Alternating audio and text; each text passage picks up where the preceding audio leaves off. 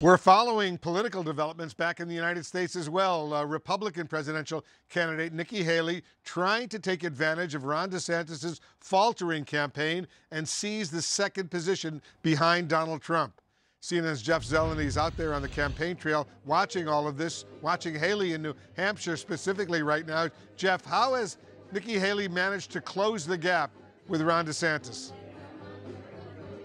Well, one of the ways is by holding town hall meetings like this, which she'll be about to be doing here this evening in New Hampshire, taking many questions from voters, both here in New Hampshire, also in the early voting states of Iowa and South Carolina. If you take a look at a couple recent polls just this week, including our poll from South Carolina, you can see how she is in a strong second place, but of course far behind former President Donald Trump, who has a commanding lead in all of these states as well as nationally.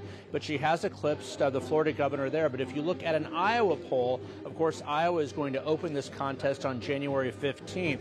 She is locked in a dead heat with Florida Governor Ron DeSantis, again, well below Donald Trump. But Wolf, as we've been traveling across New Hampshire with her, talking to voters, they say they like her strength. They say they like her seriousness, also her attention to foreign policy, which she's been talking about throughout the course of the campaign.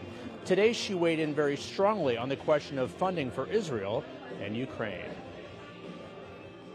And now you're hearing this story of, do we fund Israel or do we fund Ukraine?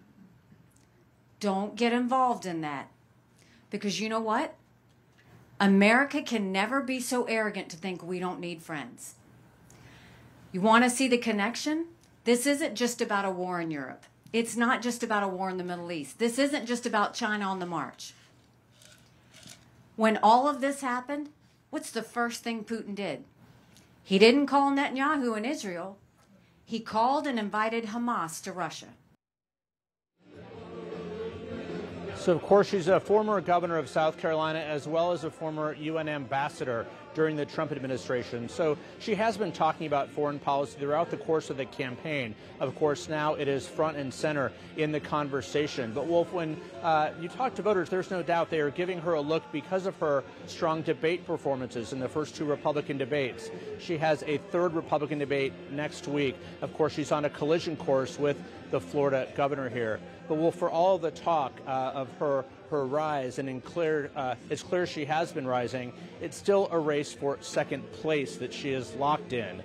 The ultimate question is this a winning moment for her in the end when she would eventually hopefully take on Donald Trump? In her view, we will see if that should happen. But there is no question about it. Donald Trump, the former president, still has a very commanding lead in all early primary states and indeed around the country. Wolf?